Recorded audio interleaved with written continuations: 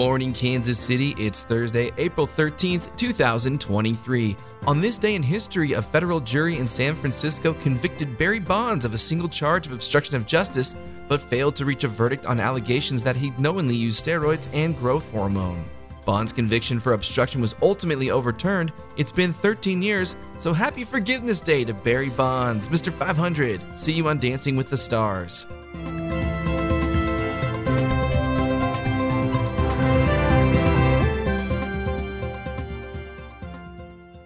There's going to be a high of 81 and a low of 56 today. The moon is in its last quarter stage, but if you've seen the moon play pinball, that means nothing. Worlds of Fun introduces a new chaperone policy after a brawl involving teenagers happened opening weekend. Well, that seems like a bit of an overreach. Let me just take a sip of coffee before I read how many teens were involved. 150? Jiminy crickets! Where were their parents? Officials say the brawl broke out in the Stromboli section of the park, where many teens were lured there and in the process of being turned into donkeys. Oh, that's why there was no parents.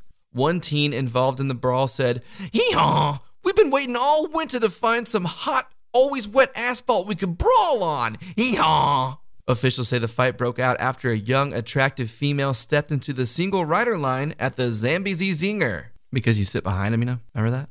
To curb the teen violence, officials say they will also be closing the Kiss Your Best Friend's Crush experience and a mirror exhibit that shows teens all the things they would change about themselves.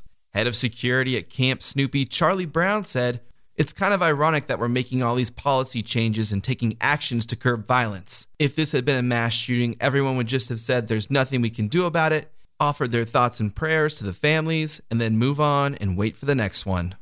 Wow. Charlie Brown kind of has a good point. You fucking blockhead. One of America's favorite handguns has wounded more than 80 gun owners who say they didn't pull the trigger. Dwight Jackson said he was getting dressed, and when he leaned across his bed with his gun holstered, he heard a bang and saw blood pouring out of his pants.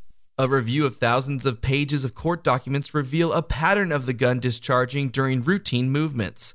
Firearms are one of the only products that are exempt from federal consumer safety regulations, and no regulatory body has the power to investigate alleged defects or impose a mandatory recall of guns. Sig Sauer, the manufacturer of the gun, says there are no defects that you can prove, and many responsible gun owners have no problems with the P320 new butthole maker model.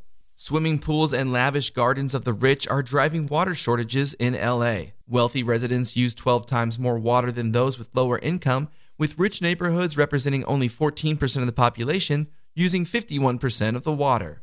When asked for comment, a wealthy LA businessman said, "I have a pool?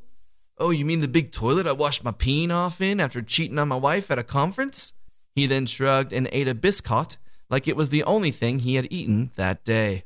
Florida Governor Ron DeSantis said it's part of the great exodus from states that are too left, too woke, and too expensive.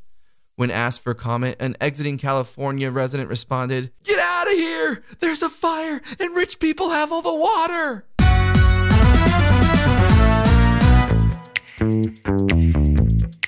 This show is brought to you by Clint Jackson. Clint Jackson said he almost ran off the road after I said, "Jesus Christ," in a previous episode. Thank you, Clint. Please let me know when the joke is funny enough to wreck your vehicle. I'll have Susie pay for it. This show is also brought to you by the assault-style rifle used in the mass murders at the Louisville Bank. That's right, the rifle was confiscated by police but will go to auction because it's illegal in Kentucky to destroy a gun. And they get all out of shape when I buy a funny-looking Nazi hat. So if you're really mad and want a genuine murder weapon that killed a mayor's friend and then that mayor has to sell it to someone else under Kentucky state law, keep an eye out for that great find. Congratulations, Americans. We are doing it.